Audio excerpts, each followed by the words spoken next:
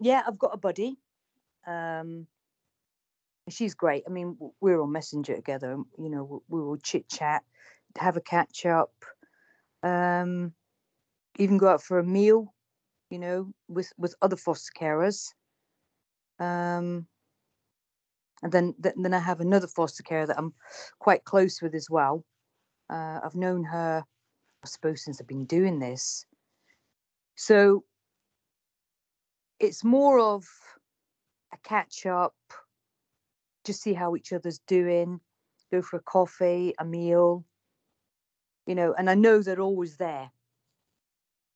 I also attended the 12-week fostering changes. Now, that course is, I will highlight that, it's really beneficial.